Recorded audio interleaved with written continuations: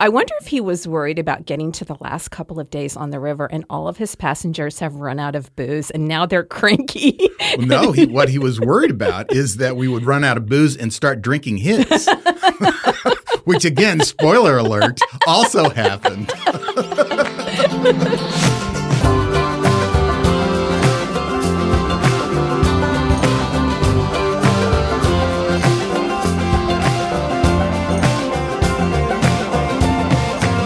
This is the Dear Bob and Sue podcast, our stories of adventures and misadventures as we travel to all the U.S. national parks and other public lands. I'm Matt Smith. And I'm Karen Smith. We are the authors of the Dear Bob and Sue series of books. Today's episode is the second in our two-part Dory's Hoe series. In our last episode, we discussed our first trip down the Colorado River in 2016. Today, we're talking about the second trip that we did in 2019. Which was 18 days in a dory boat traveling 280 miles down the Colorado River through the Grand Canyon. That's right. And we're going to talk about what it's like to have a young dory boatman take us through one of the most challenging rapids in the country. We're going to describe some of the hikes and adventures that the boatman took us on that pushed us to our limits. And we're going to reveal the major Pringles supply upgrade in our lunches. To kick things off, we discuss Karen's definition of bucket list and some of the places we have left on our bucket list. And at the end of the episode, we'll answer a question from a listener in our mailbag segment.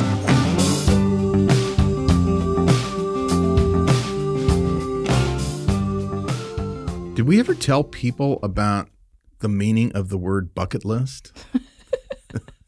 You mean my meaning? Wait, you mean my meaning that you wrote about in Dory's Hoe for everyone to read? Was that in Dory's Hoe that we wrote about that? Yes, it was. You know, I think sometimes people think that we make up stuff that's in our book, and some of the stuff we edit so that it's maybe more interesting, but the whole bucket list thing was straight out of our actual life. I know. You threw me under the bus. You don't have to write about every single thing. You know, it didn't come out until we started talking about it. What exactly? We had two different versions of what a bucket list was. I think I said it was in my bucket. I know. And you were insistent that it meant that you put your wishes in a bucket. And I was trying to explain to you, it's the list of things you want to accomplish before you kick the bucket. You thought that I was making that up. Then I was worried that there actually might be a bucket somewhere, a real bucket that you have. With pieces of paper. With pieces of paper in it. And I'm still not sure that isn't true.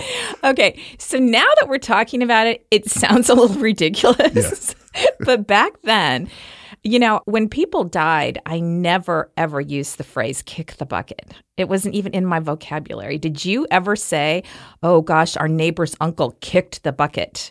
No. Well, I don't remember our neighbor's uncle ever die. Okay, that's beside the point. What I'm saying is when people would say bucket list, I didn't associate it with kicking the bucket. I thought it was just an imaginary bucket. This is knowledge you're born with. This is just part of it's just pre-coded in your brain that everyone knows what kick the bucket means. Well, so, I didn't. Now I'm getting even more worried. But yeah, so the trip down the Colorado River that we wrote about, that was on your bucket list. And we have done a lot of bucket list items in the last 10 years, but we still have quite a bit in your bucket. Yes, I was just thinking about that. And, you know, there are a few things that we attempted to do and we had plans and reservations to do that fell through, like hiking rim to rim in the Grand Canyon. Oh, yeah. You know, we were all set for that. And then a pipe burst. Yeah, the pipe washed out the trail, and they closed the trail for one day, the day that we were going to go. And then we had all of our reservations lined up, which is a tricky thing to do. So we got to do rim to rim. Yeah, sometime. That's in the bucket.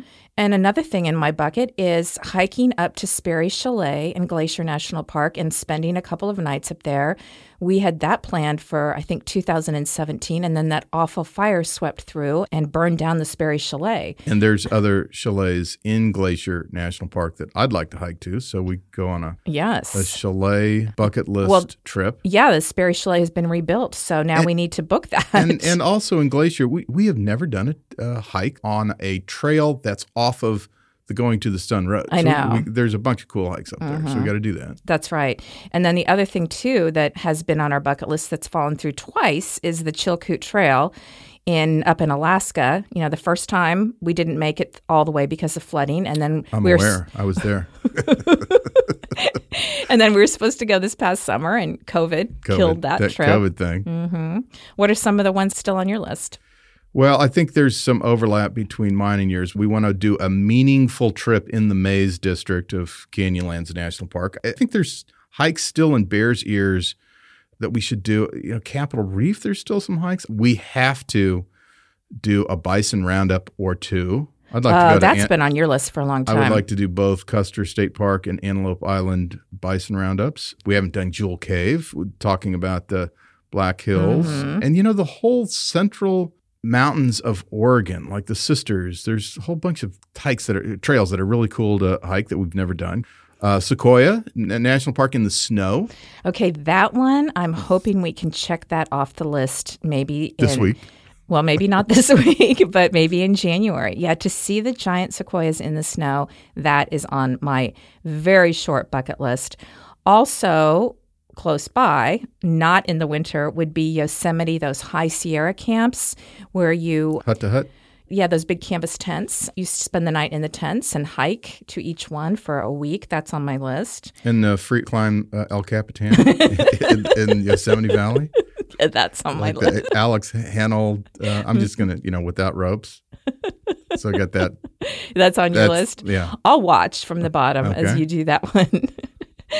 Yeah, and gosh, so many. And then I would also like to branch out to Europe and do, so I guess in Scotland, you can hike from inn to inn. In Scotland, you drink scotch every inn that you go to. So we could do that. That's right. And in Italy, I think in the Dolomites, there's hut to hut. And I don't know. There's so much to do in so little time. We got to get on it. Got to get on it. Why are we sitting Let's clear the table off and dump that bucket. Get the bucket out. Get all those pieces of paper out of the bucket. Yeah.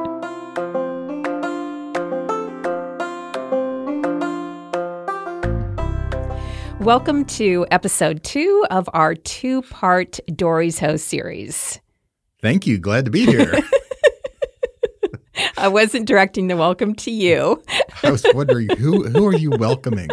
Sometimes when we record these things, you talk like there's an audience, and it's just me. Well, hopefully there's an audience, but I do get confused sometimes because sometimes the you I'm talking about is you, Matt, and sometimes the you is the audience. So I do get that can be confusing. I'm always confused when you're talking. So this is episode 2 of 2 of our Dory's Hoe miniseries. That sounds ambitious to call it a miniseries. It is a miniseries. And if you, meaning the audience, not you, Karen. Okay, got it. If you haven't listened to the first of 2 Dory's Hoe episodes, you might want to do that first. Yeah, because in that first episode, we talked about a lot of things that we're not going to get into today. Burning questions that you might have, like, how did we go to the bathroom on the river? And how did we keep our beer cold? Things like that. And we covered all of that, lots and lots of details in episode 1. And today in episode 2, we're going to talk about our second trip on the Colorado River through the Grand Canyon, where we spent 18 days on the river and we covered 280 river miles. When we finished that first trip, which if you haven't listened to the first episode, I'll tell you now that it was only 6 days and we left the river at Phantom Ranch and hiked out. That was the schedule. But we kind of felt that the trip wasn't over. When we got to Phantom Ranch, we didn't want the trip to be over. Neither did anyone else that was on the trip with us. And so when we kind of got home, we felt like there was some unfinished business. And we we wanted to see the rest of the canyon. That's right. We still had about, another 180 river miles that we hadn't seen yet. So right away, we decided to book another trip. We wanted to book the second half of the trip where we hiked down to Phantom Ranch and continue on. And we got online, filled out the ORS application, and submitted it almost immediately when we returned. We were hoping for 2 years out, which would have been in 2018. However, ORS notified us that we did not get that trip because they simply didn't have room for 16 people on the second half of that trip. So we were nixed that year. So the following year, we applied again, but this time we decided to go for the whole thing. That worked out great because we had about half of the original group with us, and then we had some new couples. That's right. It didn't take us long to find 4 new couples to take the place of our friends who couldn't make it on the second trip. But it is a big time commitment because not only is it 18 days on the river, but then you've got your travel days to and from Flagstaff. So, you need to plan on at least 3 weeks. And those 18 days on the river, you have no contact with the outside world. So if you're running a business, if you have small children at home, there is no cell service, there's no internet, there is nothing. So some of our friends weren't able to go for those reasons, and it's totally understandable. Yeah, it does create some anxiety, particularly as super connected as we are these days, and checking on family and friends and social media every 3 seconds. To be out of contact for 18 days is a pretty big deal. Plus, if you have commitments, if you have elderly parents that you're taking care of or you're responsible for, or you have kids that you're responsible for, that's a long time to be out of communication. So it's kind of a rare stage of life where you can just disconnect for 18 days. And we were fortunate that we were in that stage of life. Yeah, we just no one needs our kids us. Can just take care of themselves. That's right. They won't even know we're gone. Now, you might think that it would be easier to get ready for the trip the second time around because we already know what to bring and know what to expect. But when you think about it, the first trip, we only had to pack for 6 days on the river. But the second trip, we had to pack for 18 days on the river, and we still had the same size dry bag to shove it all in. So now we have to make our choices more carefully. Well, right. However, that first trip, I remember realizing that we didn't wear all the clothes we brought. And some people even brought fewer clothes than us. I remember Aya's dry bag was half full. And I don't know how she does that. But you realize you're just going to wear the same thing every day. That's right. And that's fine because you can get in the river and wash your clothes at the same time you're washing you, and everyone's in the same boat. Yeah. No, actually, everyone's not in the same boat. There are 4 boats. But I think people know what that was meant. A cute little punt, Matt. Every time I got splashed by a wave, I just considered that a shower and thought I was good. Yeah. Now, the trip started out pretty much the same. We met in Flagstaff at the DoubleTree Hotel. But of course, this time we had a new trip leader.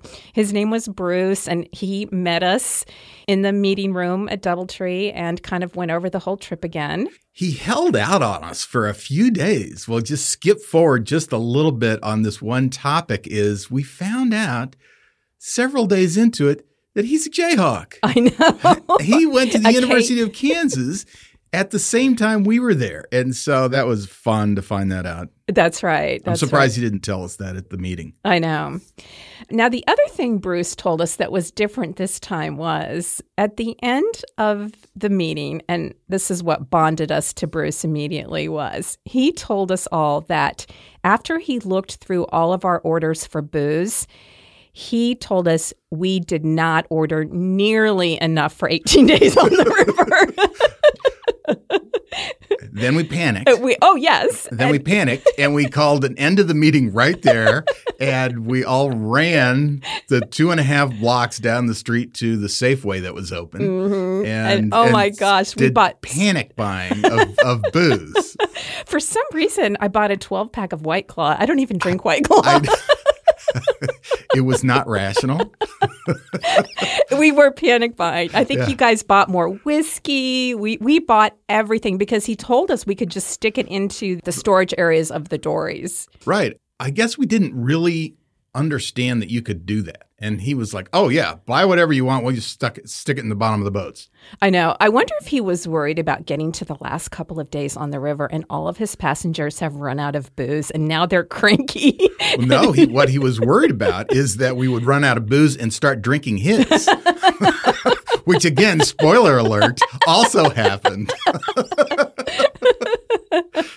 It is hard to figure out how much booze you're going to drink for 18 days because you think rationally in your mind, okay, I'll have 1 or 2 drinks a day. But then when you actually get on the river, maybe those 1 or 2 drinks are 2 and 3. Or 10. No, we never had 10 drinks no, in we a never day. did. The next day was the same. The vans picked us up and we drove to Lee's Ferry. But when we got out and met our new crew and looked at the river, one thing was hugely different. The river was a different color Yes. than the first trip. It was crystal clear. It was green. Oh my gosh, it was the best omen I have ever seen in my life. We were overjoyed. The difference between this clear, beautiful flowing river and the muddy hot chocolate soup that we had on the previous trip, it was like night and day. So that was one thing that was different and one thing that was so, so much better. The other thing, which I really appreciated, was because we had the whole trip the whole time, one party of 16, they splurged and they put out 2 groovers. That's right. Every night we had 2. Yeah, every day. Whereas on the first trip, I think we might have had 2 groovers one night, but usually it was just one. And this time it was like a luxury. Which bathroom should I go to? And the other luxury that we found out as the trip went on was they put out 2 cans of Pringles potato chips instead of 1. Do you think that was because Bruce had read our book before? I think it might have because been. in Dory's Hoe, we describe how at lunchtime they would put out 1 can of Pringles for all 26 people before lunch was served.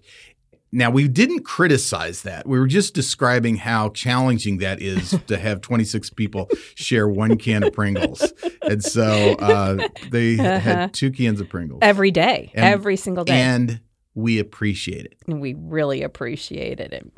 Now, the other thing about this trip that we knew was going to be different, and it caused both excitement and fear, was that on the second half of the river trip, we knew that there would be many more rapids and much, much bigger rapids.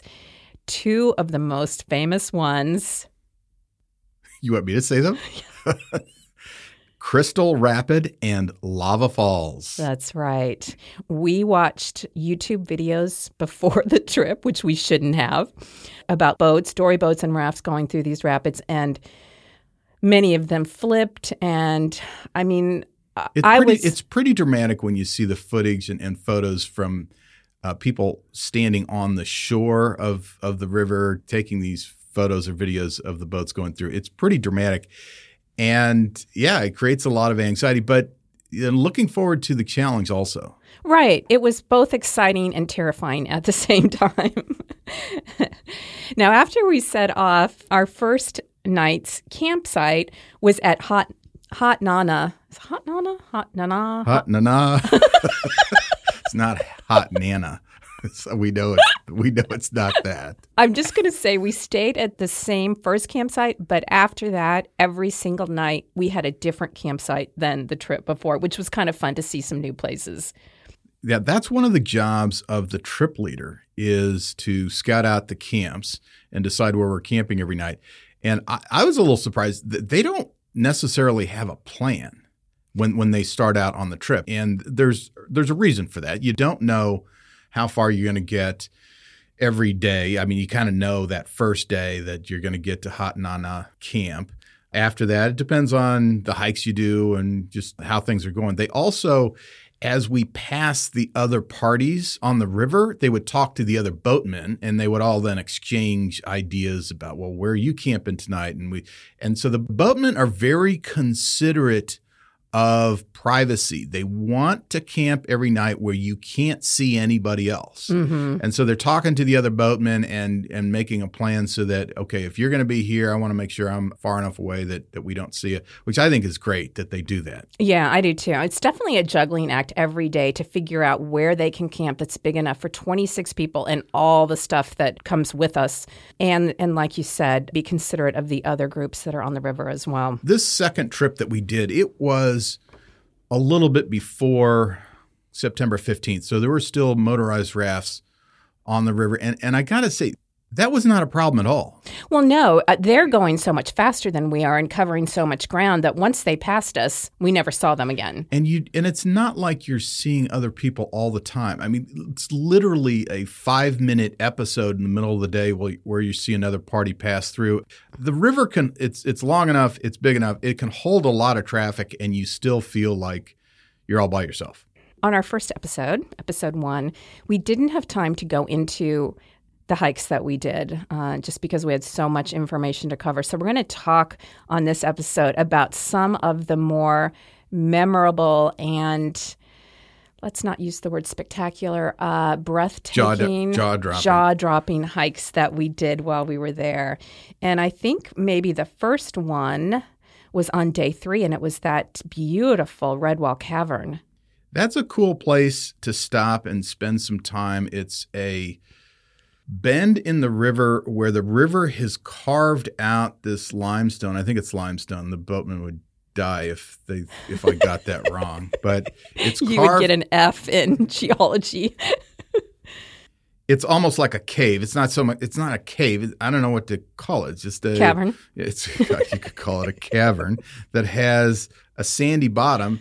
It's the size of, I don't know, three or four football fields. It's huge. It's huge. Yeah. And so you're covered. So on a hot day, it's nice because it's nice and shady, and you can, people throw the Frisbee in there and play the guitar. There are some great acoustics in there. And one of our boatmen, Ryan, decided to rock climb the side of the wall.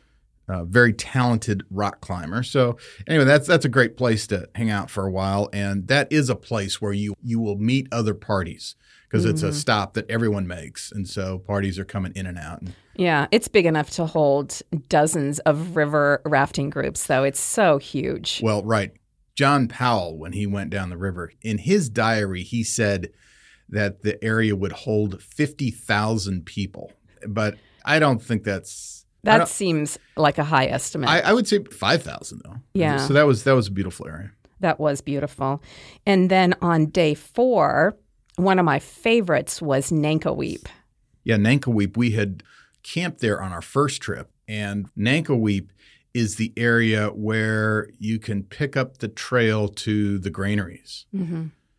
And that's always a fun hike, a very popular hike. I think people often do it that go down the river.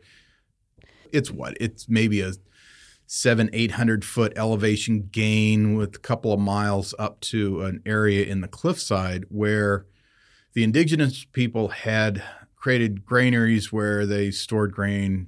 Not really sure exactly why they would store grain there. Maybe to just keep it away from critters, to keep animals away from it. Could be that they were hiding it from other people so that it didn't get stolen. It could be that they just wanted it up high enough off the banks of the river so if a massive flood came through, it wouldn't harm their grain stores. But anyways, it was a cool spot to go up and see. It's a very steep hike up there, and you're sort of perched on this ledge if you want to go all the way up and peek inside these openings. The boatmen are very particular about making sure that no one touches anything because one of the boatmen told us on a previous trip somebody leaned in and sort of collapsed all of the rocks that were stacked up around one of those openings. So they are, as they should be, they're very particular about preserving these places. Yeah, and when we say granaries, they're not super big. They're probably 2 or 3 feet deep by 10 feet wide, maybe 3 or 4 feet high. Mm-hmm. And there's a few of them there. But the views from up there of the Colorado River are incredible. And we will post some pictures on dearbobandSue.com. But every time I see the photo from up there, it looks fake, doesn't it? Because it's so amazing. When you're on that trail, you can look down the river, and the river is fairly straight for several miles. So it's not bending around a turn. You get a good several-mile view of the river.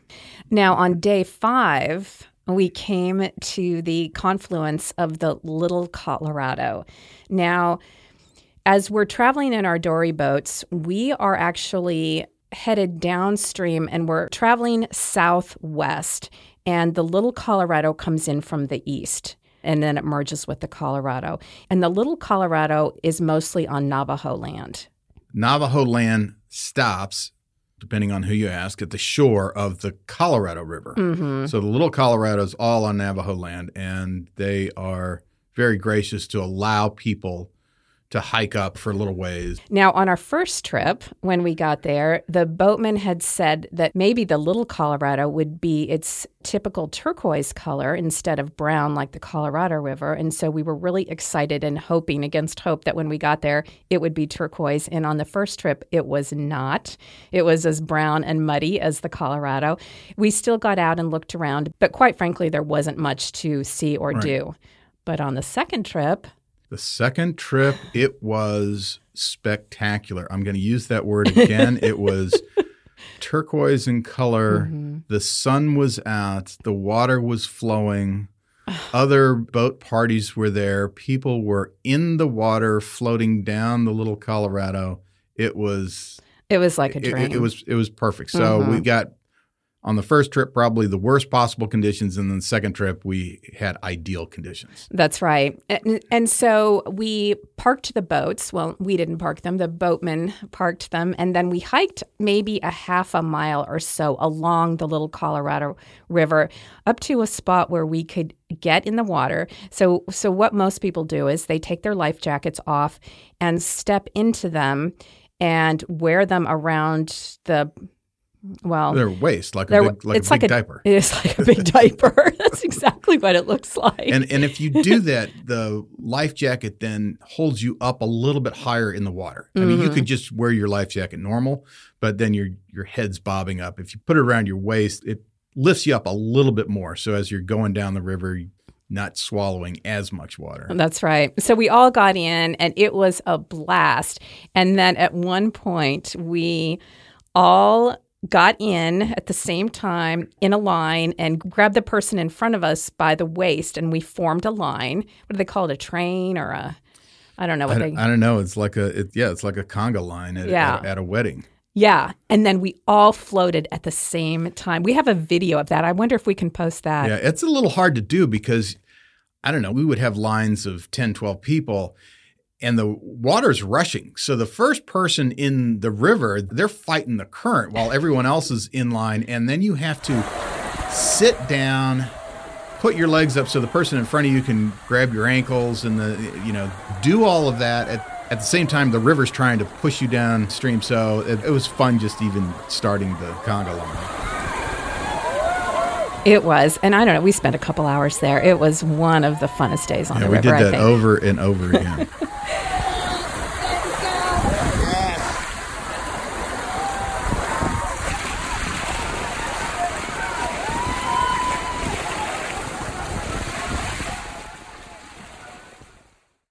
So right after that, I think it was that afternoon, they introduced us to bow riding. There are places along the river where you're going through rapids that are very small. There might even be riffles.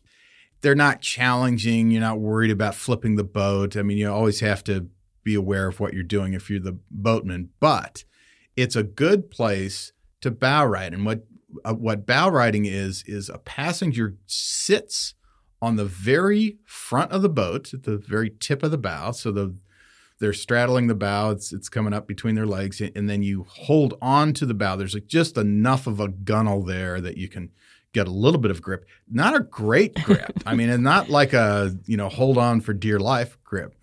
And because the bow is going into the riffles or the small rapids first. It has the highest amplitude of waves.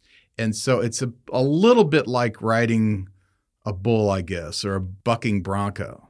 It's a lot of fun. I did not do it for a few days because I didn't want to get tossed out. But finally, I don't know, after a few days, I thought, heck, I don't know how many more times we are going to be down here doing this. That's right. Like, this is our second trip. And so I bow rode a few times and then kind of skipping forward to one of our last days. I don't know, maybe the boatmen were starting to have more confidence in us.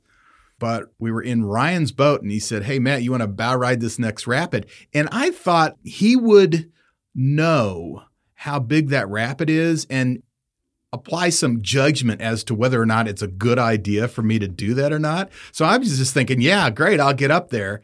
We couldn't even see the rapid from where we were at. And we start approaching this rapid. We come around a turn and the rapid's right in front of us. And it was a oh shit moment. I know. I was scared for you. I thought it was going to be a Widowmaker. I was too scared to turn my head around and ask him if this is okay. And I think we were so close, I didn't have time to get off the bow and back into the seat. And that was a wild ride. And we have a video of it. So we'll put that video on our website. But it was a blast, absolute blast. The other thing we did throughout the trip, if we don't have time to mention this later, there were other stretches of the river that weren't too wild, but had enough of a current that they would let us jump out of the boat. Of course, we always had a life jacket on, and then float with the current back to the boat for a little bit. And that was always a blast. Yeah, being a voluntary swimmer also counted as a bath. Oh, definitely. And there was one time we all get in and you think that the entire river is moving at the same rate, which it isn't. There is a small channel in the middle of the river where the current is. And for some reason, I got out of that current and all the boats and other passengers went flying past me. And I thought I was going to be stuck. So, yeah, that was fun. And then there were also times they let the passengers row. So we had a boatman named Rio, and we had everything packed up in the boats, ready to go, ready to shove off. And I'm sitting in the front of the boat, the front seat. Rio is at the bow, pushing us into the river. And he jumps up and sits on the bow like he's going to bow ride. And he just sat there. He never said anything. This was late enough in the trip where he knew that we would understand that he wasn't going to start rowing, that one of us would have to jump in the middle seat and start rowing. And after it took like maybe 60 seconds before we realized, oh, somebody needs to start rowing. So I jump in and row, and that was a blast because now I'm rowing Rio down the river, and then I got to do a small rapid, and he got to bow ride. So that was a thrill. It is hard to steer those boats. Oh, my gosh. The talent that those boatmen have, the skills that they have are unbelievable. Because they don't have rudders. So you have to literally guide the boat with your different oar strokes. We did stop again briefly at Phantom Ranch. We just pulled up on the beach, got out, walked to the canteen and had lemonade and mailed some postcards. So that was a brief stop. But after that, we were on our way again. And then all of a sudden now, everything is new to us. And really the excitement begins for us at this point. And bigger rapids. Yes. In the second half. And one of the biggest ones that we mentioned came on day 7, and that was Crystal Rapid. Now, Crystal Rapid is one of the most feared rapids on the entire Colorado River. The rapid is created because Crystal Creek is coming in on one side, on the north side, and Slate Creek is coming in to the river on the south side. So it's one of only a few places within the Grand Canyon where two side canyons converge at the same point on the river. And this is what creates some of the most technically difficult rapids for the boatmen. And the natural flow of the river is constricted into this little tiny section that we have to go through. And like many of the difficult rapids, we stopped right before it, got all the boats onto the shore, and everyone got out to scout the rapids. Usually they let us go with them as long as we stayed out of the way to scout the rapids. In a couple of situations, they told us to hang back. I don't think they wanted us to hear their conversation. That's right. Bruce had told us that morning when we woke up at camp, he was talking about Crystal, and he said it's highly likely that when we get there, that the passengers will walk, and only the boatmen will take the boats through. And there's enough of a piece of land there that the passengers can actually walk and be at the other side of the rapid. So the whole time, the whole morning as we're leading up to Crystal, I'm thinking, it's fine. We're going to walk. We'll walk. It's going to be fine. And that kind of calmed my nerves about the whole Crystal thing. Yeah. But all the boatmen turn around from their scouting and start heading back to the boats. And Bruce is like, everybody in. We're running it. I know. I almost passed out at that point. I was so scared. And he said, and this meant something to them. It didn't mean anything to me. We're running it on the left, he said. We're running it on the left. And he said, you need to get so far on the left that you almost hit the wall of the canyon. Uh-huh. And guess what? We almost hit the left wall of the canyon. Whose boat were we? We were in Howdy's. We were in Howdy's boat. And with John and Lolly. And about the middle of the rapid, he turned the boat sideways because he needed to pull as hard as he could away from the wall, but still stay close to it. And it took all of his energy to pull us away from that. And the bow missed the wall by a foot. Oh, my gosh. Maybe. I thought we were crashing into that wall. And Howdy, the boatman, who is the most calm and just even-keeled man you will ever meet, I could hear him swearing. And I think that scared me, too, because he realized that, oh, shit, I'm about to crash my dory into this wall. And, of course, Lolly's next to me, and she's swearing up a storm. Lolly always swears. I know. Lolly swears at breakfast, but that's a different story. It was a thrill ride for sure. The thing about these rapids they are over very quickly. I mean, it's this intense, maybe like a minute, maybe not even a minute, and then you're through it. But yeah, that was a thrill for sure. Good old Crystal. Well, one thing that the boatmen do early in the trip is they take you on a series of adventures. And as you're hiking or doing whatever activity it is, they're figuring out how skilled the group is. They were assessing us. Mm-hmm. I think they might have overestimated our ability. Yeah, I don't know why that is. I think what happened was the boatmen from the first trip had talked to Bruce and told him of a couple of hikes we had done on the first trip that were pretty aggressive. Yeah. Mm-hmm. And I think they said, oh, yeah, these folks are up for anything.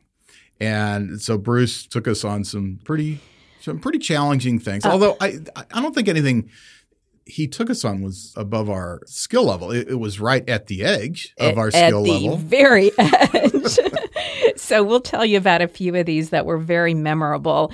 Now, one of the hikes I was looking forward to the absolute most was Elves Chasm, because I had seen photos of this place, and it is this grotto with this waterfall. And the name Elves Chasm describes it perfectly. You can just imagine what it looked like. There was moss and these granite rocks and this beautiful waterfall coming out of seemingly nowhere. It was magical, wasn't it? Yeah, you like places where you can imagine mythical creatures living there. Yes. Like gnomes and elves and things like that.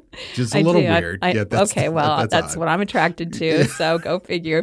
But you had to hike back to Elves Chasm, I don't know maybe a half a mile. And the cool thing about Elves Chasm is there was like the secret passage behind that you could climb up, and you could cliff jump right in front of the waterfall into this beautiful pool of water. And a lot of people in our group did it. We didn't. Yeah, it was where you jumped off was maybe 20 feet above the water. So it wasn't huge, and we have pictures of Elves Chasm and also one where one of the boatmen is in midair as they jump. So we'll put that on the website so you can get a sense of Rich. How high up it was. Our buddy Rich jumped off and styled for us while he was in the air. That's right. So that was day 8. Now, on day 9, they took us to a place called the Patio. And running through the patio is Deer Creek. And it's absolutely beautiful. It does kind of look like a patio. But then Deer Creek, after it wanders through this, it drops into this huge waterfall that's right off of the Colorado River. What the boatmen did on that day, they pulled the dories into this little tiny area where we could jump off onto these huge rocks. And everyone who wanted to do the hike got out there, which is all but just a few of us. And then the boatmen took the boats further down the river. Mm-hmm. And so we did this hike. It was not quite a loop. It was kind of like a big arc. So we'd go up and through some interesting ancient ruins and landscape. And then when we came back out, then the boats were there to meet us. And that whole afternoon, we probably were there 3 or 4 hours. We had stopped for a break along this cliff edge, and as we're sitting there drinking water, one of the women in our group found a piece of pottery, a pottery shard from however many hundreds of years ago, and it was about the size of her hand. It was a big piece of pottery. So it was such a thrill for us. We passed it around, looked at it, and then, of course, we always leave things where we found them. We tucked it under a bush, so hopefully somebody else wouldn't take it and it would just lie there for another 100 years. That's right. But it was, part of that hike was a little sketchy. As we came out of the patio, there was a sort of a slot canyon below us with water, with Deer Creek rushing through it, and we were walking on this cliff edge above it, a very narrow cliff edge. And if one slip down into the slot with the river running through it, you're a goner. Right. You are a goner. So that freaked me out a little bit. I know Howdy was sort of extending his hand and helping anyone like me who needed a hand across this, but that was a little freaky. Yeah, it wasn't a long section, but it was treacherous enough that we were glad to get past that. That's right. Speaking of slot canyons with water running through, the next day they took us to a place called Metcatamoeba Canyon. It's kind of a mouthful, but we had no idea what was in store for us, did we? Absolutely not. No, we didn't. It was a challenging little rock climb, canyoneering, up through this slot canyon that had water rushing in it because we had to, I don't know what you call that, crab crawl, where your back is against one wall and your feet are on the other wall and you're sliding along. And some of us had brought backpacks and we probably shouldn't have because there was nowhere to put the backpacks. And so, yeah, and the water was kind of deep in some spots. So you're, up to your chest level of water while you're waiting for your turn to climb up these rocks. But that was a lot of fun. And once we kind of got past the initial slot canyon, it opened up. It was less treacherous, and we were able to spend a lot of time up in this beautiful area. And this creek that I'm talking about that was running through the slot canyon, well, above where we finally climbed up to, it was flowing across slick rock in a kind of narrow trough. And eventually we all got the idea that we were going to create a butt dam. Yeah, a butt dam. So butt to butt. And the deal is we see how much water you can back up behind you. Mm-hmm. And eventually it pushes you hard enough that the whole butt dam collapses and we all slide down the slick rock for about, 50 feet. And then do it again. That's right. That was so much fun. The thing I didn't realize before we did these river trips is that down in the Grand Canyon, there are so many incredible side canyons, and there are waterfalls and grottos and all of these really astonishing places. I had just pictured the river itself and then rock walls that came down to meet the river. But it's just astounding what is down there. And all of these hikes that we're telling you about that we got to do, and actually we hiked every day. We don't have time to talk about every single one, but most of them are only accessible if you're on a river trip. Right. It's hard to or impossible for a lot of these to get there hiking from above. They're astounding and astonishing. Do you have a thesaurus over there that I can't see?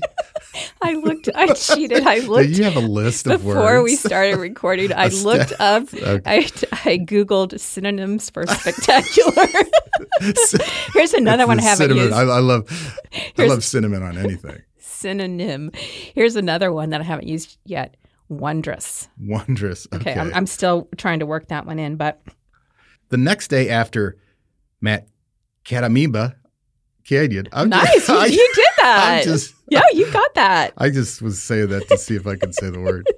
That next day, day 11, we stopped at Havasu Creek. And have we done a podcast on our trip down to Havasu Falls? No, Maybe we need to do a that. podcast on that because that was that was a wondrous. Hey, you took my word. That was a wondrous adventure that we had. So we saw Havasu Creek from above, and now on the river, we got to see it from below where it enters the Colorado River. So that day, we parked the boats right at the mouth of the creek and then hiked up, about a mile? Yeah, we had permission from the Havasupai Indian tribe who owns all that land to hike about a mile, but no further than that without a permit, which we didn't have. So the guides were very particular about how far we could hike, as they should be. But it was amazing, wasn't it? Yeah. It was wondrous. and it was the water is similar in color to the Little Colorado. Yes. So whatever chemicals in the water, it makes it light turquoise color. Mm-hmm. So we hiked up there, had lunch, took naps, had a great time. I think Craig even brought one of the sleep pads from the boat. He did. And he inflated it and he just hung out in the middle of this eddy in the creek, just floating on his sleep pad. Yeah, there's not many people down at that point because if you go to visit Havasu Falls, you're hiking 10 miles down from the rim to the village, to the waterfalls, and that's what most people do, and then they hike back up. If you want to go down to the Colorado River from there, I believe it's another 7 miles, if I'm correct about that. So a lot of visitors to Havasu Falls don't go all the way down to the river. This is only usually accessed by river rafting people. So we saw, a few other people, but not many. We've now seen it from above and below. Mm-hmm. So that brings us to day 12, which was Lava Falls Day. A lot of anxiousness leading up to this day, I think, for a lot of us, because the boatman talked about Lava Falls Day a lot. Right. So the anxiousness builds for days. It's not just, you wake up, today we're doing Lava Falls. This is something that you talk about the whole trip. It's in terms of difficulty, it's probably the peak of the difficulty, and not that after lava it's all over, because there's stuff on the river that can get you after Lava Falls. Yeah. But if you can get through Lava Falls, you have a good chance of having a golden run. That's right. So before we talk about Lava Falls, we need to briefly mention our boatman, Ryan. Now, Ryan was the youngest of the dory boatmen, and he was all of 27 years old, which is younger than our youngest child. Which always gives me confidence. Now that we're out in the world and there are people who have control over our livelihood that are younger than our youngest children. That's right. Now, we did not realize it until we got to Phantom Ranch, but this was Ryan's first trip on the Colorado River rowing a dory. He, I guess, had been on the river before rowing one of the supply rafts. Yeah, the support rafts. He's rowed dories other places, but never down. And I'm sure he's rowed on the Grand Canyon for stretches, as I have. Oh, please. But this was his first time being a dory boatman for the length of the Colorado. And this would be his first time rowing through Lava Falls. I know. So the way it works on the river is every night you ask a boatman if you can ride in his boat the next day, and you sort of line up your ride the night before. Well, when it came to Lava Falls, the passengers were asking the boatman many days ahead, can I ride in your boat kind of thing. So we asked Ryan if we could ride in his boat along with John and Lolly, kind of to give him that vote of confidence. Yeah, he wasn't lacking in confidence. I think he was a little anxious, but he's mature. He's very athletic. He's very capable. He knows what he's doing. But it's still his first time. Yeah. And as you told me, they don't let just anybody row those dories. Right. As you told me as I was panicking. But it gets serious once you push off from shore and you're in your dory heading to Lava Falls. Mm-hmm. Now, as we approached it, you can hear the thunder of Lava Falls from a good mile away. So the suspense builds. And as you get into this area, what a lot of people don't know is that this is the edge of a volcanic field, right? And everything has this black volcanic rock. And it seemed really ominous. Ominous. It was ominous. Ominous. It was wondrous. No, it was scarier than hell. But it's funny because you can't see Lava Falls from a little ways away because there's such a big draw. From the river. And of course, on many of the rapids in those dories, you're sitting a couple feet off the river. So you're not sitting up. You don't have this perspective of looking down on the river. You just see that all of a sudden in the distance, the river disappears. That's right, which is so scary. So, of course, we beached the dories and supply rafts ahead of lava so that the boatmen could go and scout it. And I just wanted to read briefly from this article that I found in the Boatman's Quarterly, just to give people an idea of what the boatmen are seeing when they go up and scout Lava Falls. This is from an oarsman. He wrote this article. His name is Stephen Wesley Law. So I'm just going to read this. The first thing that's going to command your attention when scouting Lava Falls is the ledge hole. Right in the center of the rapid, there is this huge, nasty hole created by the water pouring over a huge ledge. It's literally a waterfall.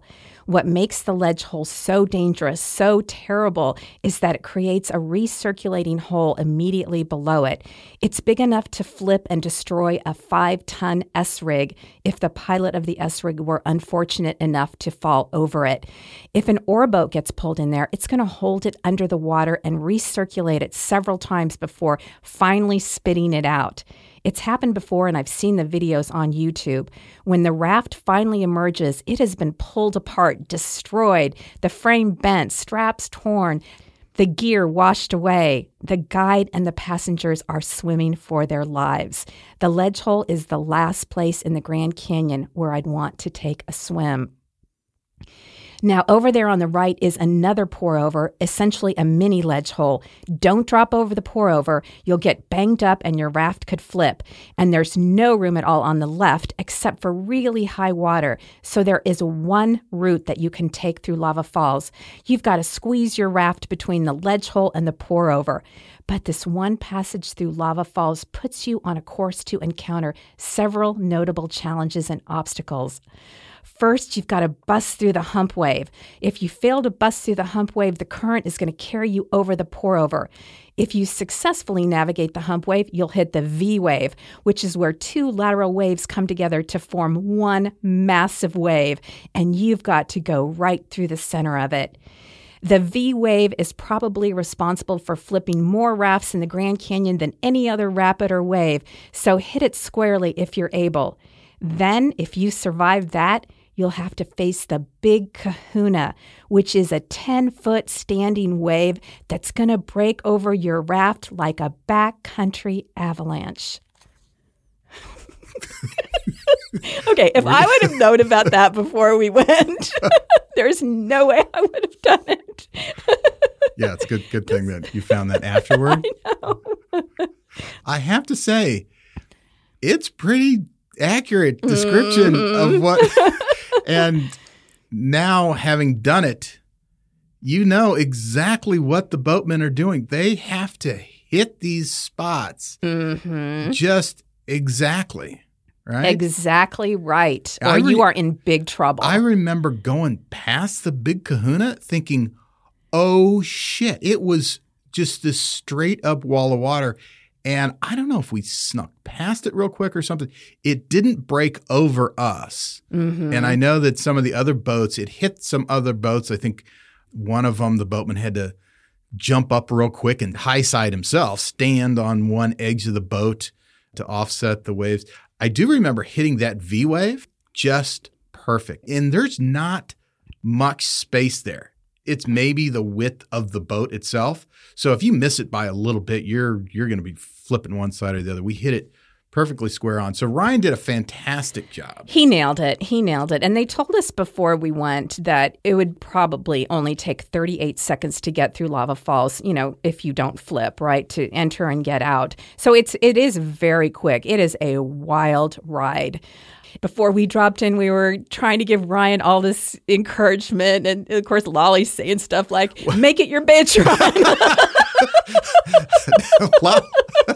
Right before we go in, Lolly yells, not my day to die, MFer. But she says that like 10 times a day. I know, she does.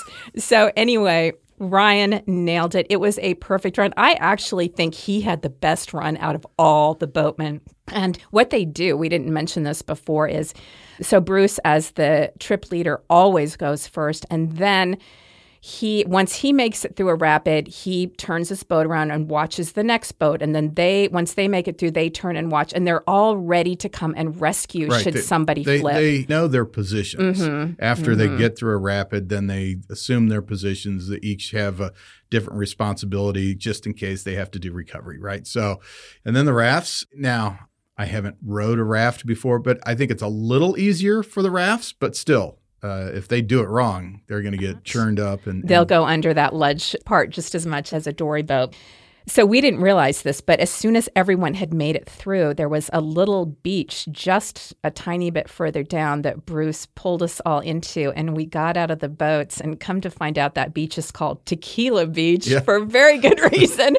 Only for us it was Whiskey Beach. Whiskey Beach. Yeah. It's where everyone pulls over, gets out, and takes a shot of tequila because they're happy to be alive. Oh, my gosh. We were celebrating, and it was really sweet and wonderful that everyone was so excited for Ryan, that he had done this really amazing, difficult thing on his first run through. And he was as high as a kite, not from the whiskey yet, but just from the fact that he did it, and he did it so beautifully. So it was a really fun celebration. We were probably there for, 45 minutes or so doing whiskey shots. We danced around. And we dancing took around. We took videos of our dancing around. That's right. Just happy to be alive. And the last days after lava, it's not like it was all flat water. I mean, we had a few rapids. And, we had a couple big ones. The Fang. The one Fang. With the My fangs. goodness. We were sitting there watching. Hannah was rowing one of the support rafts, and she came so close to the Fangs. These are sharp rocks sticking 3 or 4 feet up out of the water. And if you go over the top of them, it would cut the boat in half. That's not an exaggeration. She missed those by 2 inches from cutting her boat in half. But after that, it was pretty flat water for the last couple days. That's right. And it's so flat that it's interesting how they do the takeout. On our last night, we camped, and a jet boat came up to meet us. Came upstream. Yes, came upstream from Lake Mead. And the woman driving the jet boat spent the night at our camp, and she actually brought us dinner. Right. It was fantastic dinner. She brought us ahi tuna, and they seared it over the grill. I mean, that was amazing. I know. And it was a big jet boat. I mean, it sat the 16 of us that went out on it, and it probably could have held 3 times that many people.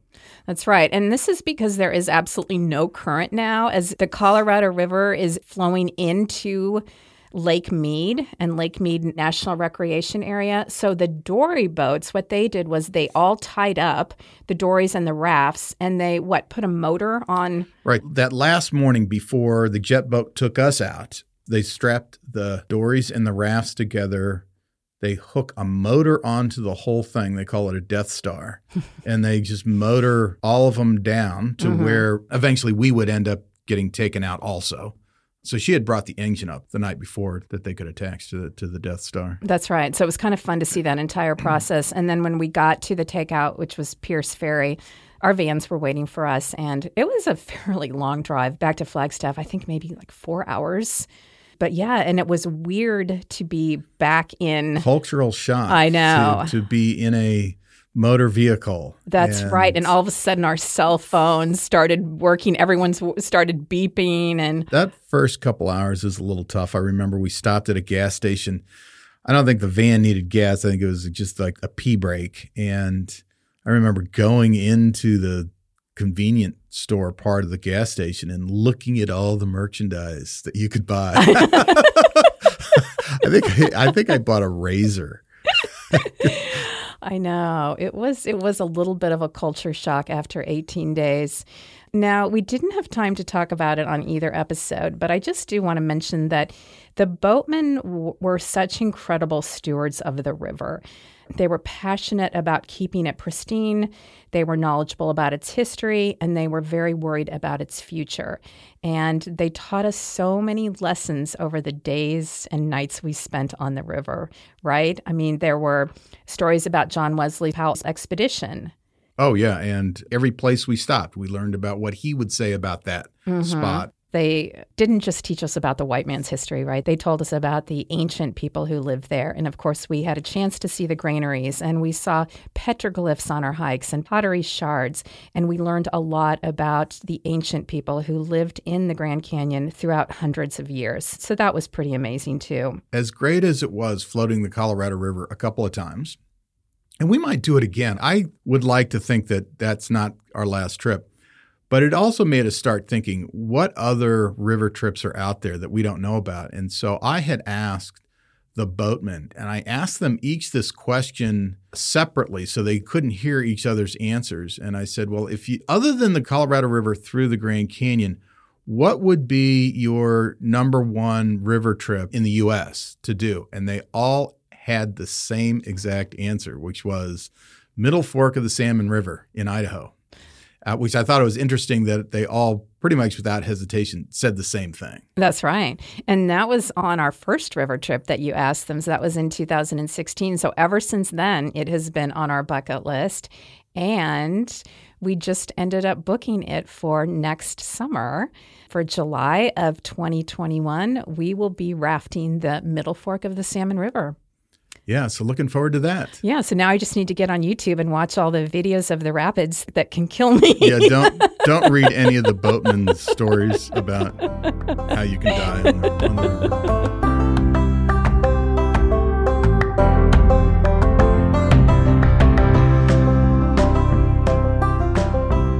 Karen, what's in the mailbag today? Matt, today's question comes from Michelle in Tulsa, Oklahoma. And Michelle writes, my husband and I would like to drive to a national park this winter, someplace that's warm with great hiking, but not too crowded where we can socially distance ourselves. Does such a place even exist? No, doesn't. Nope. I'm sorry, Michelle. What's the next mailbag question? All right. You got to do it. Michelle, you're in luck because a couple of places like that exist. Our number one suggestion for something like that would be probably Death Valley National Park. I know. It's huge. I think it's the largest national park in the lower 48. Yes, you can socially distance yourself from everybody and everything there. It never seems crowded. Right. So that's one place. There's a lot of slot canyons that you could go to and do some hikes. There's some really good drives. And the sand dunes. The sand dunes. You can hike up to the sand dunes and never be even close to 6 feet from anyone else. You could drive to the racetrack. You should rent a Jeep if you're going to do that. Yeah. Actually, you know what? No. We should mention is that we are going to do a podcast episode all about Death Valley National Park next month. So we will have all the tips and tricks in there for spending at least a week there in the winter. Such a great park. But there are a few others, too, we could mention. Saguaro. It's not SWA. It's Saguaro. Okay, Saguaro. Saguaro National Park. Okay. We have trouble pronouncing this next part. Saguaro National Park outside of Tucson. It's not Saguaro. It is now. That's my recommendation, Michelle. Go to Saguaro National Park. Ask anyone. Usually we say Saguaro, and that is incorrect. We've been saying it like that for 10 years. We even wrote it in the book, how we mispronounce it. It is Saguaro. Okay. Okay. So, Michelle, Go there. Saguaro National Park, and you will love it. In Tucson, there are 2 different units that you can hike in. Weather should be great. Although, of course, as soon as we recommend this, there'll be some kind of crazy off-season snowstorm. It never snows in Tucson. Tucson's a good place to go in the winter. You got the Catalina State Park. It's got some great hikes. Mount Lemmon, which even though you might be trying to get away from winter, up at the top of Mount Lemmon, it could be snowy. So you see winter for a couple hours and go back down. Saguaro National Park. And if you wanted to drive a little bit further east, you could go to the God, now you're messing me up. Chiricahua. I'm sorry. Chiricahua is a great park as well, and it has some great hiking. Plus, in Tucson, you can get those prickly pear margaritas, and we need to go down there and do some hiking. Let's go. We have to wrap this podcast up so we can go to Tucson. All right, Michelle, hope you have a nice winter break in some of these warm parks. If you have a question for us, you can send us an email to mattandkarensmith@gmail.com or reach out to us on social media. Go to facebook.com/DearBobandS, or you can find us on Instagram at @MattandKarenSmith. To see pictures from our second dory boat trip down the Colorado River, go to www.thedearbobandsuepodcast.com and click on the title for episode 23. There you'll find the show notes for this episode and links to other information. So this is the section of the outro where you beg for reviews. So are you going to do that again this week? You know, after listening to the last time where I said it was my dream to get to 500 reviews by Christmas time, I felt a little bad after that because I realized that was somewhat shallow and selfish. Somewhat. And maybe my dream should have been for world peace. Yeah, or world peace. Or the end of hunger, or something a little more altruistic. Something that's not about you. Exactly. So I'm not going to urge people to leave reviews so we'll get to 500 by Christmas.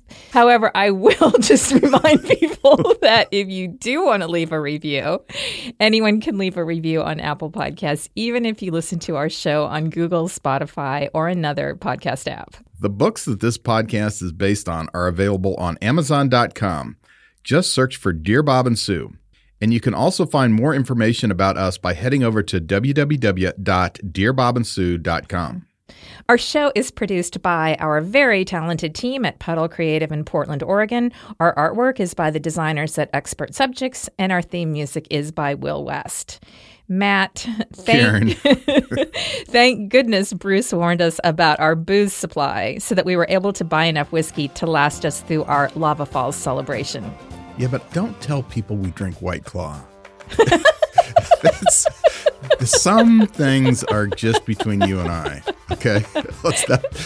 Share. You mean don't tell anyone that there's White Claw downstairs in your beer fridge in the garage? Well, that's my not lips my are fault. sealed.